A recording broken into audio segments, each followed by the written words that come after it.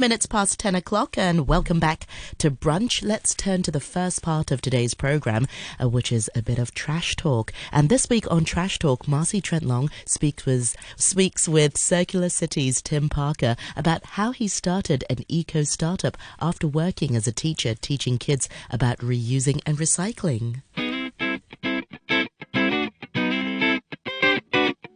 Good morning, Trash Talk listeners. One of the reasons I love doing the Trash Talk show is that we keep discovering all the amazing efforts and work done in sustainability by people from all walks of life. Today's guest celebrates that idea. Last time he was on our show, he was developing new plastic recycling machines for the Island School. Today, he's here to share about his own eco startup. How amazing is that? Well, welcome, Tim Parker from Circular City. Thanks, Marcy. Nice to be back on the show again. Yeah, you're a total Trash Talk hero, so it's very exciting. But the last time we spoke, you were doing Island School, educating kids about that plastic recycling, maybe a little bit of repair, which is a very funny story, actually. Yeah. Shall I start with the repair one? Oh, please do. So at Island School, one of the things I was trying to do, so I taught design and technology, and one of the things I was really keen and passionate about was to try and educate students about kind of designing for end of life rather than just designing for making stuff. So trying to be a bit more responsible in the stuff that we're designing and manufacturing. And one of those sort of small elements was the idea of, how can we design things to be more repairable? So we started up a little bit of a repair club in one of our courses that we ran. And we attempted to fix a microwave, which started off with a broken handle. We did manage to fix that bit, but then in the attempt to fix that, we also broke another bit of it. And then just as we started to fix that bit, I then broke another bit.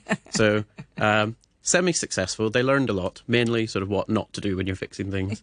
And we did also find a fried gecko in the back of it in the circuit board. So, poor little thing. Yeah, but it was a fun experience. Yeah. That was the repair side of what we were trying to do. Right, the realities of repair. And luckily, Hong Kong is actually pretty darn good at repair. Yeah. Thank goodness. So that you and I don't have to do it totally ourselves all the time. Yeah, this is something my girlfriend tells me. It's like, don't just send it to someone else because you'll say you'll do it and it never gets done. I know, that whole stack in the back. So that's why the helper community is so lovely too.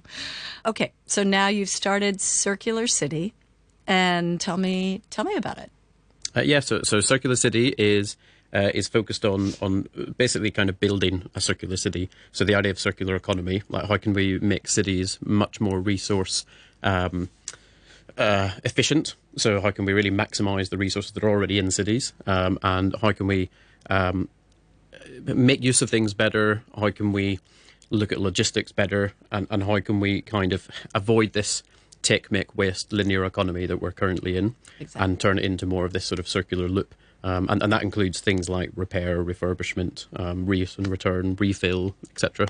And interestingly, kind of recycle is actually quite far down on that list of, as it should be, of the importance level and sort of priority in a circular economy.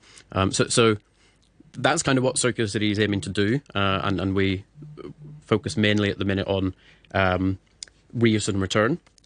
Initially, when I started the company, it was kind of focused on recycling. And this is similar to what I was doing in Island School of trying to encourage people to recycle better through. So the way we were working it in Island School was we were building some of these sort of DIY shredding and extrusion machines where we were collecting single-use takeout packaging, shredding it up, melting it into beams of plastic, and then making stuff out of it. So we were making lamps out of it. And interestingly, they actually turned out really, really nice. They're pretty high quality. They look nearly like granite or marble. Yeah, are they still using them? I hope so. I'd like to think so, yeah. Yes, exactly. Yeah. Most of them always end up going home with the kids is the problem, so you never actually know. Who knows?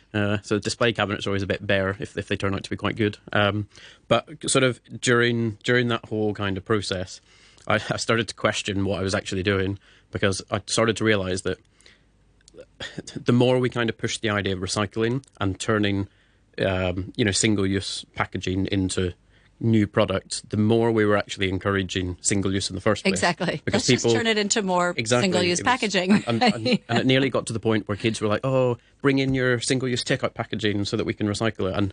And I actually started to think, do you know what? That's the wrong message that I'm sending to the kids. Like, in one way, it was great because they were seeing that there is value in these materials and we can turn it into stuff. But I guess the reality of it is the products we turn it into, they're probably not going to get recycled again because they're a very different form. A lamp isn't something that's particularly easy to recycle.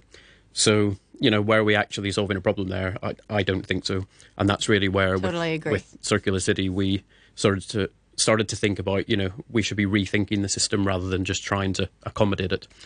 So that's where we're really focused on the idea of reuse and return. So going a bit back to kind of what the Milkman model was, where we're not using glass bottles, but using a durable, high quality product that you can borrow from one location and you can sort of return it and somebody else can get the use out of it, and it keeps going in that loop as long as possible.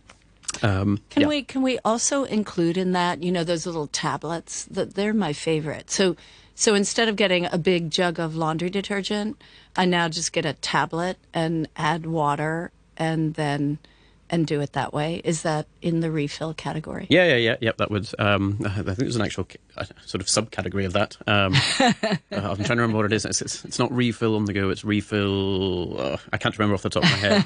But yeah, that idea of. The interesting thing with that is you're removing the moisture from it, the liquid. So rather than transporting halfway around the globe water essentially in all these detergents and even things like shampoos and stuff, and the carbon emissions that come with that, is if we actually consolidate down into a tablet essentially, and then you add the water at the point of use, that's so much more efficient.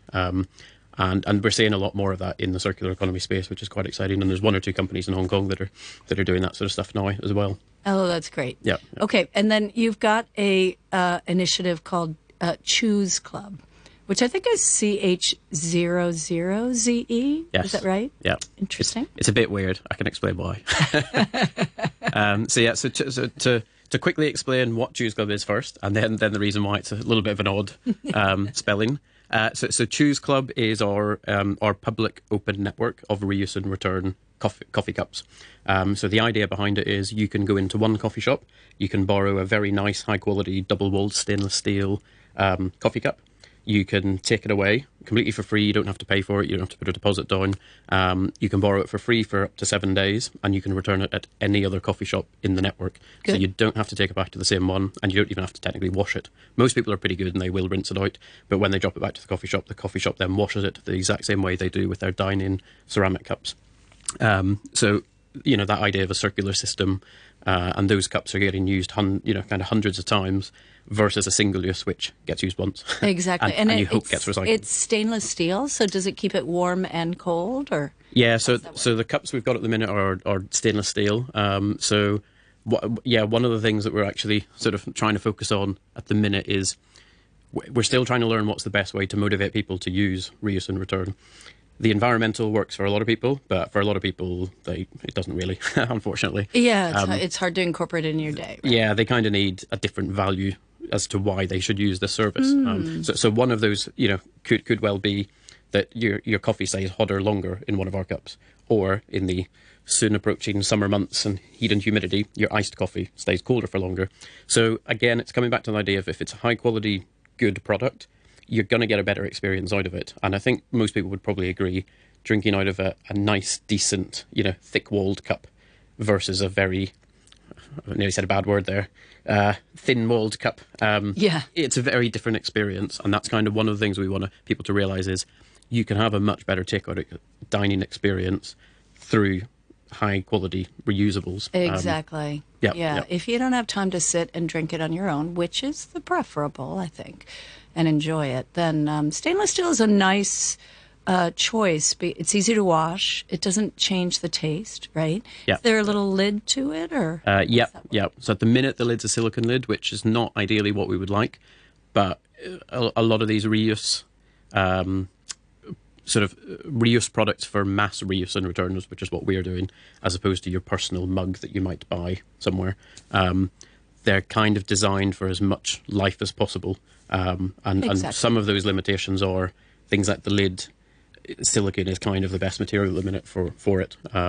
So it's something in time we would love to be able to change that to a material that's more recyclable. But for the minute, you know what? Yeah. Yes, it's just one getting the step at a system time. started. Yeah, exactly. Exactly. Yeah. I think can't do everything from day one. No, you can't. So how do Trash Talk listeners find out about Choose Club? So easiest thing is probably type in Choose Club into Google. But you better spell it. Which I'll explain now. Okay, you're right, exactly. Yeah, I know, yeah. It's a bit of like a two-edged sword, is that right? So the reason we went with Choose Club, because it used to be called Choose Reuse. So when we did a first pilot, this was 2 summers ago now, I think, it was called Choose Reuse because we wanted people to, get the idea that you are choosing reuse. And the whole point was we want people to have a new choice. So when they go up to get their coffee, they no longer have to just accept the single use. They can now choose a reusable option for free. So that was the original thinking behind it. We learned on that pilot that the word reuse in Hong Kong does have a bit of a sort of negative connotation to it. Interesting. People associate it with unhygienic, which is unfortunate. But even though when we try and explain this, and this is something that we need to focus better on, in terms of marketing and awareness building, is that it's no different from the coffee cup you have in a coffee shop, exactly. or the plate or the fork. It's washed the exact same way. Yeah. But for some strange reason, when you put the word reuse in front of it, people in Hong Kong think of it differently. So that's the reason why we did a bit of a rebrand and we changed it to Choose Club with 00ZE at the end. And the reason for that is we realised we should probably focus this a bit more on the idea of the zero waste lifestyle and sort of encourage people a bit more on that mindset. Exactly. Okay, but Trash Talk listeners, in order to find it, you have to Google ch00ze.club. Yes, or did you? That'll take you directly to the website. Well, did it change if you put in just algorithm? normal choose, Yeah. it should still come up anyway. Dot Club Hong Kong, probably, right? .club or .co. It'll all redirect to the same place. All right. Well, it's a great initiative. I know that being a teacher is a great thing too. So thank you so much for being a Trash Talk champion in Hong Kong. That's okay. Thank you.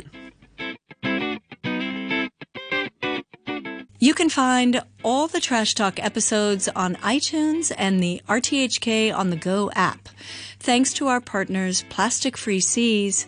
If you like what you hear, I also host the Sustainable Asia podcast on iTunes, Spotify, and YouTube for a more in-depth look at sustainability issues here in Asia.